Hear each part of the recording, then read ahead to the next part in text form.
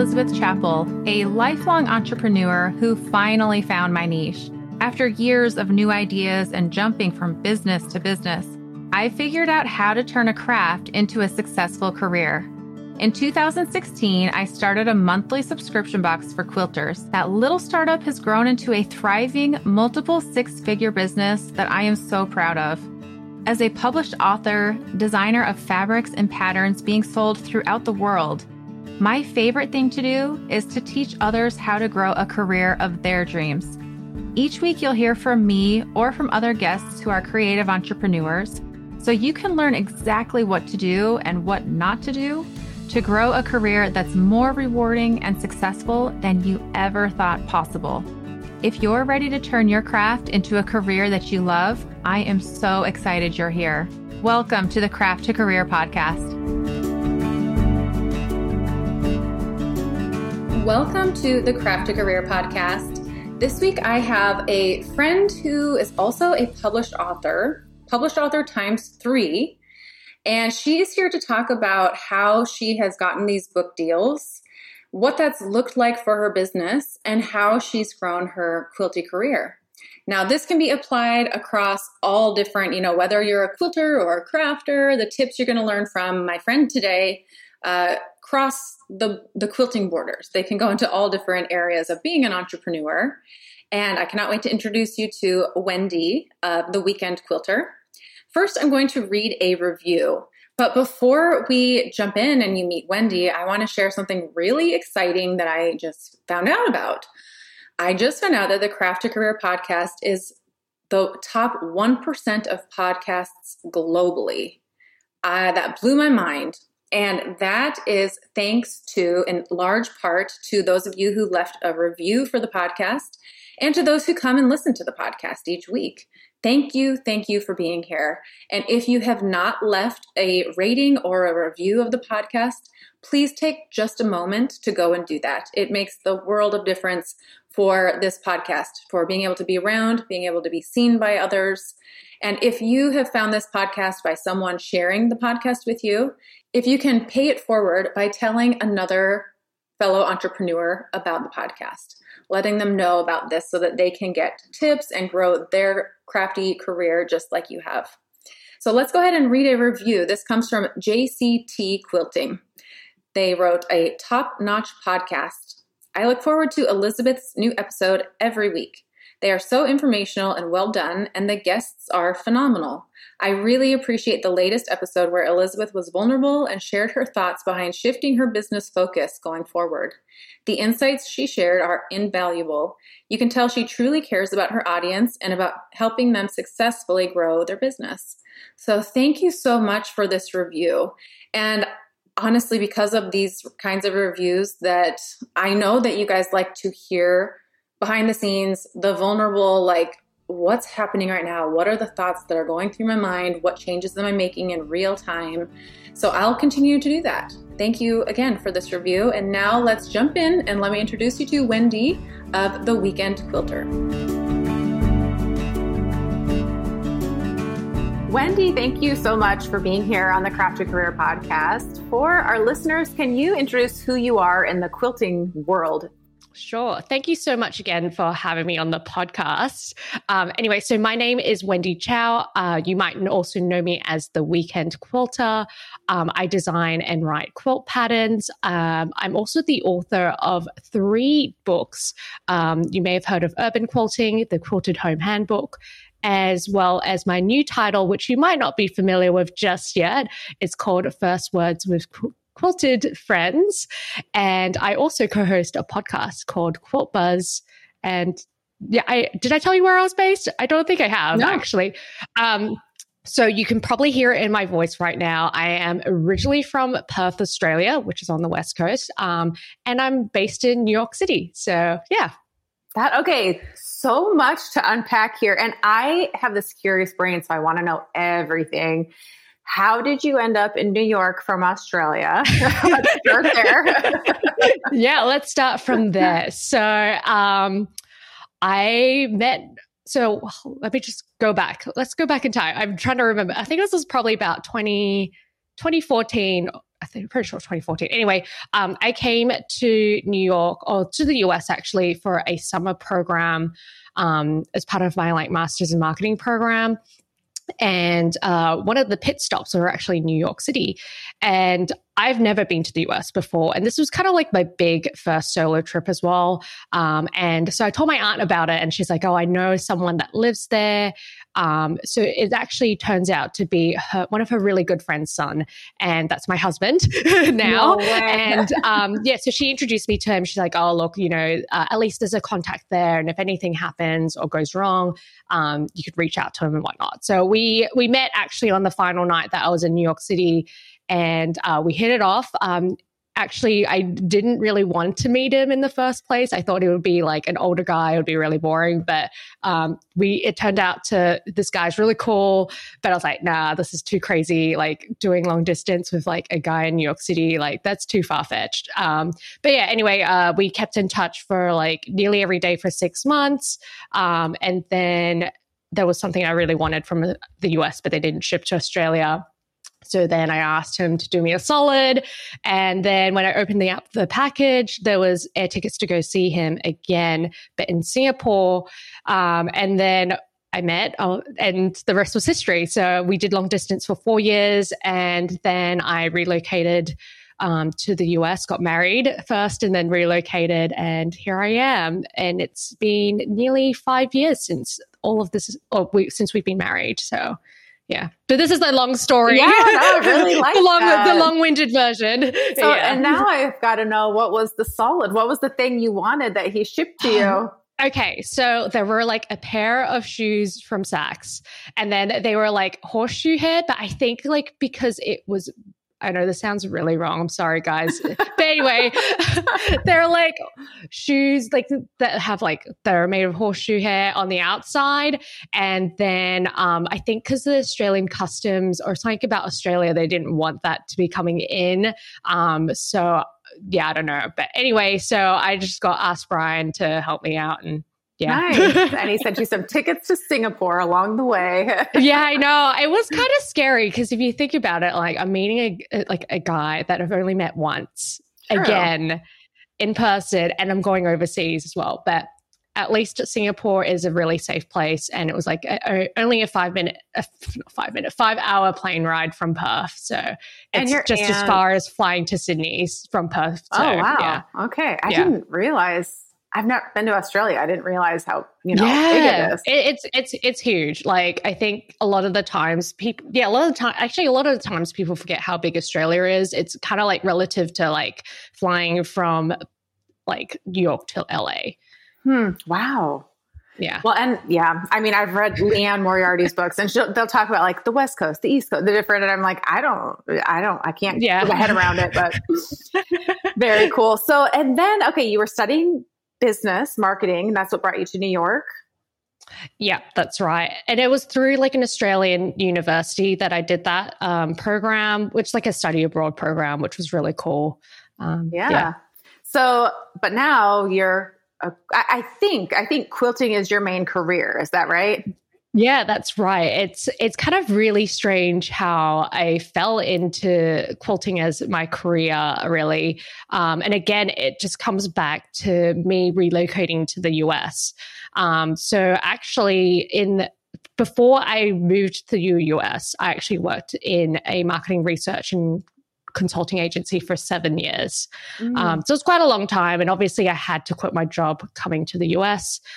Which I did. And then the first year of being in the US, I was actually fun employed. It was kind of really, really a big adjustment, actually, the first couple of months, because I'm so used to working long hours, and it was pretty bad, I guess. It was a pretty unhealthy workplace, but I was working like through the early hours, as well as throughout the weekends as well. So it was pretty bad. But yeah, so the first year I couldn't work because I was waiting for my work permit to be approved. So I really just spent that time focusing on the weekend quilter, which I had started that way well before I moved over. So I started back in 2017, and it was really just a platform for me to what's it called? To, by, making connections and networking through there and having to be consistent and actually like sharing what you're working on, that actually really held me accountable to live more of a balanced work life. Because like I said, like the hours that I worked in my corporate life was pretty bad. I've thought about this recently. What has happened in our world that we've become so obsessed with working hard and long hours? And it's like a badge of honor, a little bit of like, I'm successful. Like, what if we just relaxed and went out to the beach? What if that was success? I don't know. Yeah. I've thought about that. I know. I think there's just some sort of guilt for not being productive. Yeah. Is probably the reason why. And I kind of felt like that too. And it's like, yeah, I'm pulling out these long hours, but you burn out so quickly. Mm-hmm. And I kind of did feel like that, honestly, like in the first couple of years of being like, turning the weekend quilter into full-time, especially when things did get a bit more serious where like, you get paid opportunities. I'm writing a book and it's like, okay, like you got to get this done, but also trying to balance what you're trying to bring out as well on your own page, mm-hmm. because a lot of the times when you are collaborating with these other brands or you're working on a book, you actually can't share any of that immediately either. So it's a lot of work that I definitely have learned to kind of slow down and actually take some time off, because that's the benefit of working for yourself, right? You can take as much time off that you want, and you have more flexibility as well. Absolutely. I'm curious what it was how did it start? When were you like, oh my goodness, this could actually become a career? Like, what was that chain of events? How did that happen? Yeah. So I didn't really have that, like aha moment, like, oh my God, I can really turn this into a business. The opportunity actually really presented itself. I think it was just right time, right place. I was just kind of surprised, like, really? Like, you want to do this with me? All right, sure. So this was, so I actually got, and again, I think we're going to touch on this a little bit later, but I'm just kind of like, you're like, we are jumping the gun right now. Anyway, so actually end of 2019, or maybe like September 2019, actually, a publishing house reached out to me, which is my current publisher. And they're saying like, hey, like, would you like to write a quilting book? And at the time I only had 5,000 followers on Instagram. And in my mind, I was like, what the heck? Like, for real? Like, really? Do you want to work with me? Like, I only have 5,000 followers. Like, okay, sure. And then obviously there was like a lot of back and forth. We're trying to negotiate the contracts and everything. And at the time I was like, oh God, like, oh, well, I don't have a work permit yet. And I had done a ton of other interviews as well in, I wanted to work for like Etsy in their like marketing research team, or like a bunch of other like big corporate jobs or corporate like companies as their like analysts or marketing research person. A lot of them actually told me like, no, we can't proceed with the next round of interviews because you don't have a work permit. And at the time, like, like everything was just up in the air in terms of trying to like wait for visas and work permits. Like it's such a long process. And like even more recently, I know I'm going a little off tangent, but like it took me like 18 months to get my like 10-year green card extension as well. So like it's just insane. But anyway, coming back to your question, I actually then signed my book deal officially with my publisher like 3 days after I got my work permit. So I never really had the opportunity to really think about like, can I make this into a reality or not? Because, if you think about it, like, I can't write a book plus work a full-time corporate job. And like, if I think back, like the hours they were really crap. Like, yeah, like there is no way I could do it. I'll be like up 24/7, literally. Yeah. So, yeah. So I'm very curious, when you decided to take the book contract, was there a conversation of like, am I going to do this or should I take this other career? I guess you didn't have the options because of the visa. Yeah, I didn't really have the options. And I think like my husband, he was really supportive. And I was like, do you think I should do this? Like, and he's like, just do it. Like, you're not going to have this opportunity again. Mm-hmm. And like the bragging rights to be like, hey, I wrote a book. Yep. Yeah. So, yeah. So, okay, I am so curious. Have you talked with your publisher? Why did they reach out to you? Everyone listening, myself included, is like, wait, what? How did they find you? I know. I did ask them. I can't really remember the reason why, but they were like, I think they just kind of took a gamble at me, and yeah, that was really it. Yeah.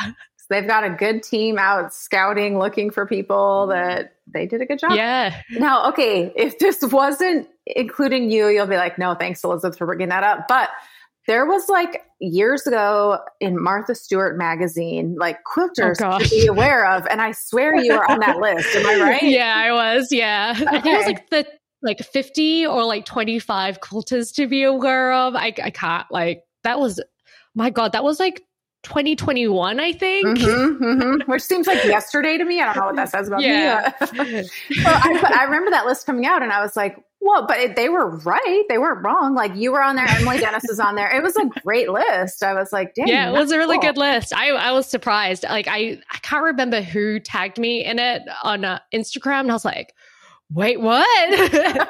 Thanks, Martha. Yeah. Oh, that's awesome. So, okay. Well, now I would love to chat specifically about being published. And clearly it went well because they kept like, let's do another book. Let's do another book. And I have to say, I went to London, I don't even know, 2022. And I walked in a big department store and I looked in the book section and your book was there. I was no like, way. Oh my God. You should have taken a photo of it. Oh my God. I would have died. I have to look. I think I may have. All right. Yeah. Oh my God. That's awesome. I'm so excited. So things I want to discuss. What are the pros and cons? Now, granted, you've never self-published, I don't think, right? No, I have never self-published at all, no. So if here I am, let's just pretend someone's asking you because they are, but if someone were to ask you, would you want to go with a publisher or self-publish? Like in your perspective, what are the pros and cons? Okay, so I would personally I think maybe I might have a biased perspective only just because my only experience has been with a publisher, but I think I would no matter what, I think I would go back to a publisher only just because they have the resources to do the marketing for you. They do the distribution for you. And I guess it also just depends on which publishing house you're working with as well. So the one that I'm working with, they are a sister company. They're a smaller company within the Penguin Random House company, which I'm sure many of you guys have heard before. And with that association, you kind of have like best of both worlds. You have like kind of like boutique you can kind of sort of say like boutique agency, like where you get immediate responses where, or like you can get things moving along quicker. Whereas if you worked in a larger company, you may have to go through a few various teams or people, maybe like through legal or I don't know, someone else that manages whatever you're trying to do. But anyway, having a publishing house behind you really helps out a lot in terms of marketing the book. They have great ideas as well as just the support in making sure it goes out to the correct retailers. So yeah, that's really it. And that really just takes off a lot of pressure off of you. And especially if you're a new author as well and you don't really know how that process works, that is a huge help. And really, if you like, the only sort of distribution that I do is just whatever the books that are sold online in my store. So like if like any of the books that are on Amazon or like from any of your big box retailers, like I don't need to worry about that, or managing wholesale to smaller businesses either. Like I don't need to lift a finger. Yep. And like this shop in London, they've done that work for you. They got this book out, so. Yeah, like I did not have to do anything. I didn't have to ship or mail anything to them. I did not have to liaise with them because they can liaise with the publishing house in getting all that sorted. Yeah. So it helps out a lot. It's nice too. You don't have to take the financial gamble up front. You don't have to buy the books, store the books, print on demand, none of that. Like they just do it all for you. Yeah, that's right. Yeah. So what doors have opened for you since publishing your first book? And has it snowballed and grown bigger and bigger since you've published more books? I mean, it really has built up my legitimacy and brand recognition, which it's helped out a lot in, presenting many other brand partnerships. I can't exactly attribute it to the book per se, but like I do believe that there is some influence behind that for sure. And then, it's also allowed me to kind of step out of my comfort zone in terms of teaching. And that's kind of been sort of my focus this year as well. And I think because by having a book, they're like, oh, well, Wendy, you're knowledgeable in this area. We believe that you would be able to teach. So it's just things like that, or like even just to be able to speak at local guilds as well, do some show and tells. So those sort of things. So, yeah. Yeah. And you just got back from Austin. That's right. I was like, I don't know how I am still awake right now, but I am. Yes. I just got back from Austin.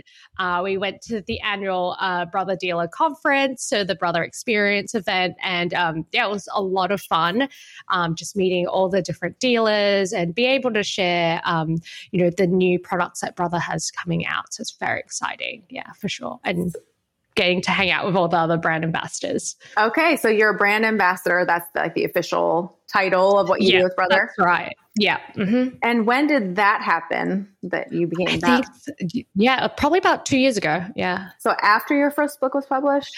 Yes, that's right. Yeah. Okay. After the first book. Yeah. So, okay, I have your first two books, and they're beautifully done. I have to say. Oh, thank you. Yeah, I mean, just the quality of the book, everything about it. So how long did it take you to make each book? Yeah, so the process was probably about 18 months from signing the dotted line to actually having a book in hand and then starting to have it distributed into bookstores and libraries, that kind of thing, to consumers. Yeah. That's the word. Yeah. Impressive. Where did you write? Did you write in a Word document in Adobe? Like what did that process look like? Yeah. So I let's rewind a little bit. So I started all the designs on Pre-Quilt, which is a quilting design app. It's a web-based design app. You might be familiar from your like pattern writing course, or I'm sure many other people have been playing around with the digital coloring pages and stuff. But yes, my design started there, and then I would write them in. I would write the individual patterns as separate documents so it's easier to keep track of, because eventually it would be, I think we ended up on 400, 500 pages, maybe even more on the second book. I can't remember. Anyway, so going off track a little bit. But yeah, I wrote the patterns on Word document because it was just easier for us to track, do the track changes. Mm-hmm. So yeah, we did that, and then it gets edited and reviewed a lot. We have the tech editors as well as a few number of editors. So there's probably 3 or 4 people have looked at it multiple times. Mm-hmm. And then once we've got the copy down, and that's when we then lay out all the pages on InDesign, which I don't do that. And again, that's another benefit of having a publisher is they do have a designer, and then you just work together. Obviously, before that, you kind of provide them a bit of a vision on what you'd like, and they'll do a sort of a draft version of what one pattern would look like, and then if you're happy with that, then we'll move on, and then we'll duplicate and follow that format going forward. And we also before that happens, we have to do the photography as well, which takes quite a bit of time. So for the 2 books, I think we definitely did at least 3 or 4 sessions for the whole book. And it was obviously you'd had to photograph them, style it, photograph it to make it look realistic. Mm-hmm. just so that it helps the person visualize it, like, hey, like, can I have this at home or not? Yeah. Yeah. So when you say sessions, do you mean like you hired a photographer and you go to a studio, or like what yeah. So the first book was really interesting. It was a very interesting time in the world, and that was during COVID. So I did all the writing in my bedroom. It was really weird, but yeah, I did it in my bedroom because we're in the midst of renovating our home, and the only place in the home that was done up was the bedroom. So I was doing all the writing there, and then we did one session of photography at my friend's apartment. And then afterward, the city went into shutdown. So the New York City went into shutdown, I think, March 15 or 16, 2020. And then we did the shoot on March 13. Like I clearly remember that day. It was just such a weird day in the city. And from there on, we're just kind of like, okay, well, we'll just wait. We'll just check in with each other like every other week. And then it became every month to see when we can meet again. But obviously the city wasn't open up again. Like it took like 4 to 5 months. But yeah, like a session would be, and then the first books, all the photography after that was all done in my apartment. That was like kind of half done. So like the cover of the first book was actually my bedroom. Our really? Bedroom. Yeah. So it was just kind of a really weird, strange time. And then with the second book, obviously, I mean, COVID was still around. There was like different variants. So we still had to be really careful with that. But it was great because I was able to go out and not have to photograph in my home. And then I discovered this website called a Peer Space, which is very similar to like, I guess you could call it like the Airbnb for photography and videography. So people rent out their homes or maybe a studio space where you can actually do, product photography or shoots, whatnot. So we picked out 3 different homes out in Brooklyn, and we just logged all the stuff out there. And it was kind of crazy as well, thinking back, because what was it? A lot of the homes there, they were all walk-ups. So we had to like lug 2 giant suitcases of just stuff on like a 4-story walk-up. It was kind of bananas. What's a walk-up? I don't know what that is. Oh my gosh. Okay. So a walk-up is like an apartment building or a building that does not have an elevator, because a lot of the homes in the city, like they're old, right? Yeah. Like these buildings, like the building that I live in is like at least 100 years old. It used to be a garment factory. Oh, cool. So like, yeah, I know now it's a quilt factory now. Oh my God. But yeah, like there were no elevators. So you just have to take the stairs. With all those okay, I have a new appreciation for all that went into. Yeah.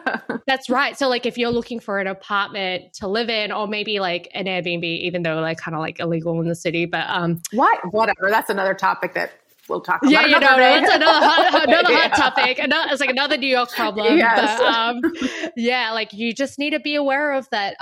Make sure that the building is not a walk up. Like, you might have a great price, but then when you rock up there, you're like, oh my God, I have to walk up all these stairs. 20 stories. All right. I guess it's a workout, but if you can, I mean, I'm surprised. Yeah. Like usually it's up to like a 5-story like walk up, like but I recently heard someone told me that they live on a 7th floor walk up, and I met some lady with her corgi, and she's like, oh yeah, like the corgi kind of like stops after like the 3rd or 4th floor. But yeah. Anyway, I'm going so off tangent. Well, no, I'm gonna indulge in that. So you have a corgi, and actually we like went to dinner years ago in Houston. Yeah. This was like a Houston 2021 at like Quilt Festival. Yeah. That's right. I'm like, when and why? But we hadn't had a dog yet. And I was asking you, and you literally like made me go across the decision point, and we got a dog after chatting with you. And you were my go-to. Like, thank you. I would be like, okay, what should I get? Where should I get the clothes? You know? And yeah. you have an Instagram for your dog, right? I do. Yeah. She's detective.truffle. All right. Perfect. So that's kind of a fun little tidbit. So, okay, back to the books. I'm very curious about your third book because it's your first two are more traditional, like what you would think of. Can you tell us about the third one?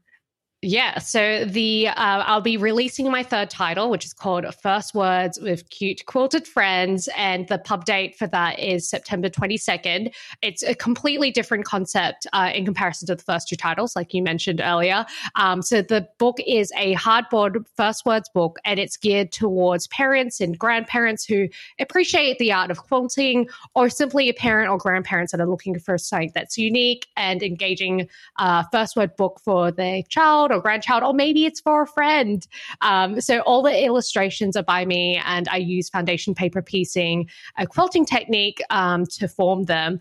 And yeah, the book makes a wonderful addition for quilters that, you know, if you're making a baby quilt for your friend or a loved one, you know, that's a perfect addition to your gift. Yeah. That is so cute. I cannot wait to see it. So how did this idea come about? Yeah, so it's very different, like we like I mentioned. So the publisher, it was actually inspired by the publisher's daughter, and let me start again. So the idea is actually quite different. So it actually came about from the publisher's daughter. So it was inspired by her, and they were at the time working on a crochet book on I can never say it. I think it's aragumi, the crochet stuffed animals. Mm-hmm. So she was going through those books. I think they were editing it at the time, and she was pointing at the animals, and that kind of then kind of snowballed into the First Words with Crochet Friends, which is done by Lauren Espy. Yeah, so she did the First Words book first, and then afterward their publisher approached me and asked hey, do you want to do a quilted version of it? And I was like, yeah, sure, let's do it. So the time frame for that was shorter than the previous two books. I think this took me just under 1 year. And it was a big learning curve for me because I've done foundation paper piecing before, but really intricate foundation paper piecing designs. No, I haven't done that. And I don't know how to use Illustrator. I originally wanted to do it on PowerPoint. I was like, I got this. All the lines will click into place. But then I eventually caved in and I was like, okay, I really need to do Illustrator because I can't get those angles, those precise angles right. I just ended up kind of figuring it out myself, and then it all worked out, thank God, because it would be pretty bad if I signed the contract and sorry guys, can't do it. But it worked out. It's been really good because I've now been able to integrate Illustrator into my day-to-day pattern writing as well, because before I was doing Photoshop and PowerPoint, and I'm going to admit it, I still use PowerPoint to lay out my quilt patterns. Do you really? Yes, I do. I too cheap to pay for InDesign, so I use PowerPoint, and just everything just clicks. But obviously, I do all the illustrations on Illustrator beforehand, and then export them as PNGs, and bam. It works. It works all the time. I love it. So, okay. The books have clearly been successful because the publishers have come back and said, let's do another. Has it been lucrative for you? Is this a career that you're this is sustaining our life, family? It's definitely a nice additional revenue stream, and it's more of a passive income because for the lifetime of the book, and obviously if you got sales, then you then get money into your bank account every quarter. So it's a really just slow return, but I can definitely see that, it's something worthwhile long term. And I definitely, have broke even on the cost. So yeah, it's been good. Yeah. And do you see yourself wanting to do more books in the future? Yeah, definitely. Even though it is a lot of work for sure, but it's so rewarding to see all that hard work that you've put into for at least 12 months, right? And then to see something really like physical and then have the bragging rights and like even like what you said, like you saw my book in London, like the heck, like it's pretty freaking cool. It really if is. you think about it. Yeah. So it's really cool. And it's also like, again, like, even though like you're not going to get like bad, like this, like, am I allowed to swear? Yes. Like, it's not like, you know, like when you first publish your book, like, it's not like you're going to get like a shit ton of money, like right away. It again, like, it's just one of those things that takes a while to return. But like, in addition to having the book, like you have legitimacy and brand recognition, which then leads to so many other opportunities, like teaching or maybe having brand partnerships with other people, which then pay you. And, you know, the list goes on. That's why it's just kind of one of those things that, yeah, like you have to spend so much time, so much effort at the beginning, and it's like, all for what? But like, it's more of a long-term game is what I'm trying to say. So, yeah. I feel like to really, I could be persuaded otherwise, but right now I feel pretty strongly about it. To have long-term success in a business, you have to think long-term. Like a lot of times people are like, well, how can I have success immediately?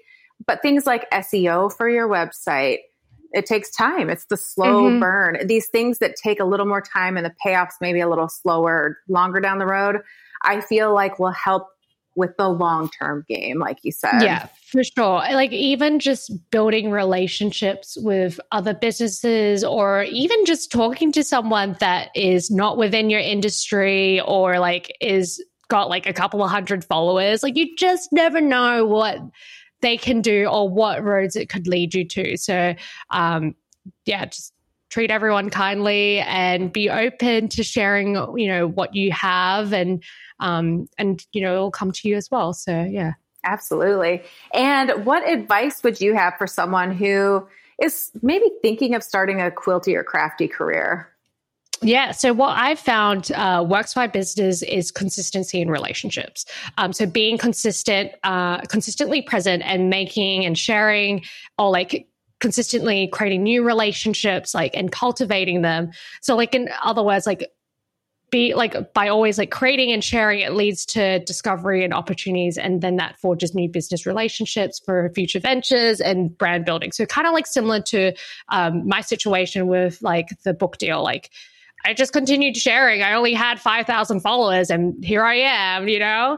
And from the very start, and again, like sort of like what I mentioned earlier, like from the very start, I believed in engaging and networking with everyone, whether they are a big company, they're your competitor, they're your influencer within or outside your industry, or simply someone that is new to the craft. You know, you could really learn a thing or two and pave a way for future opportunities, collaborations, and develop professionally through these conversations. I know it's a lot of work involved, but like keeping that up, like, you know, it's a long-term game, but the opportunities that come with it are so rewarding.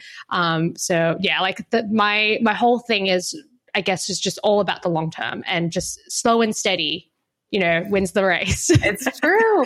So are you an extrovert? Because I can see a lot of people in the quilting community specifically who are like, how do you make these connections and, you know, all that? Yeah. 100% extrovert.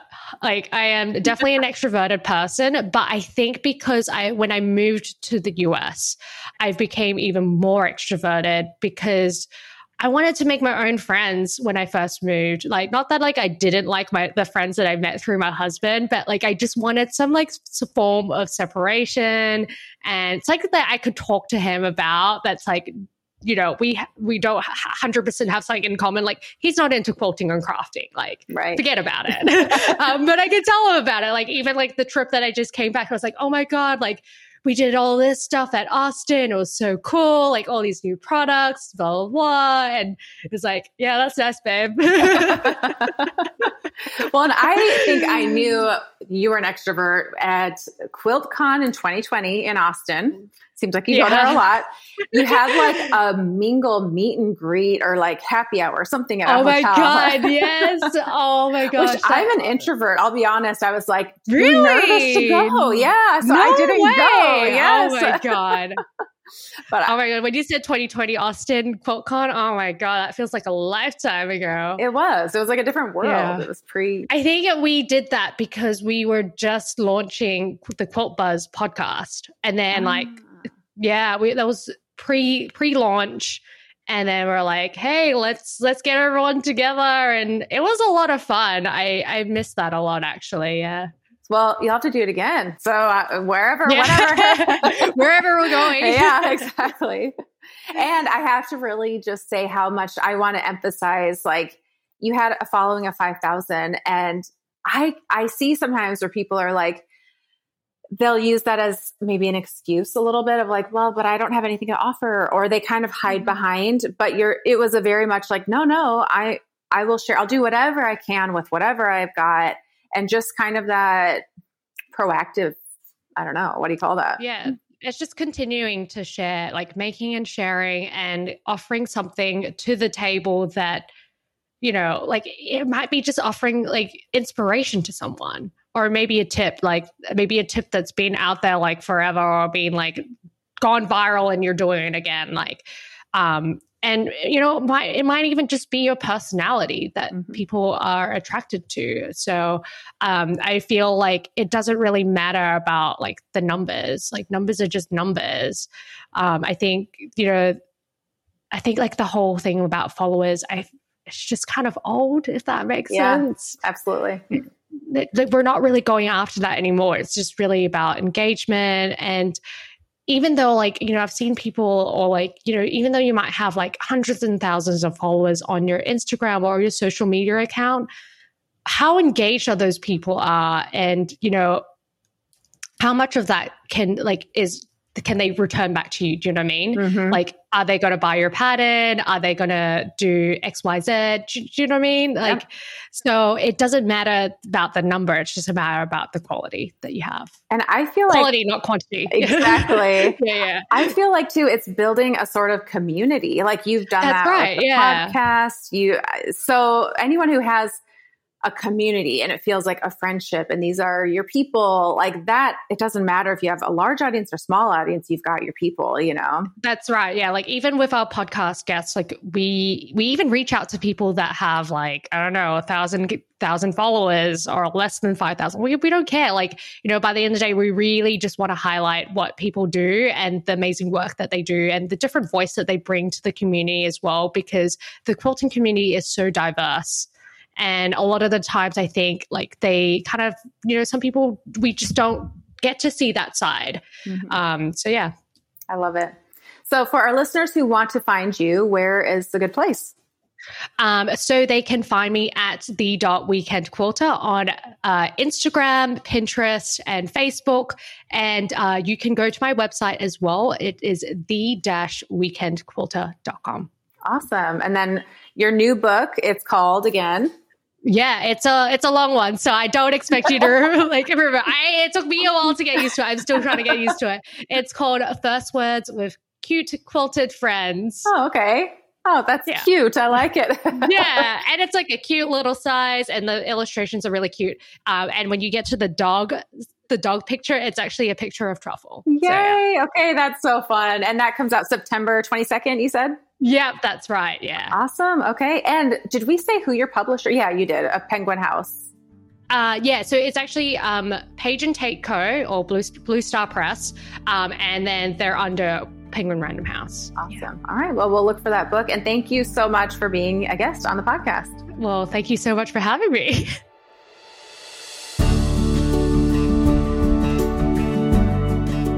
Wendy, thank you so much for being a guest on the podcast. It's such a pleasure to chat with you, as always. You're just so fun and real. And hearing about your success with publishing a book, it's just so cool to hear. And it gets my wheels turning and all of the things. I cannot wait to see this new book of yours that's more of like a children's hardcover. I can see myself gifting this to people down the road along with the gift of a quilt. So I cannot wait, and congratulations. Thank you for you listeners for being here. I'll be back next Friday with a brand new episode. And until then, have a wonderful week.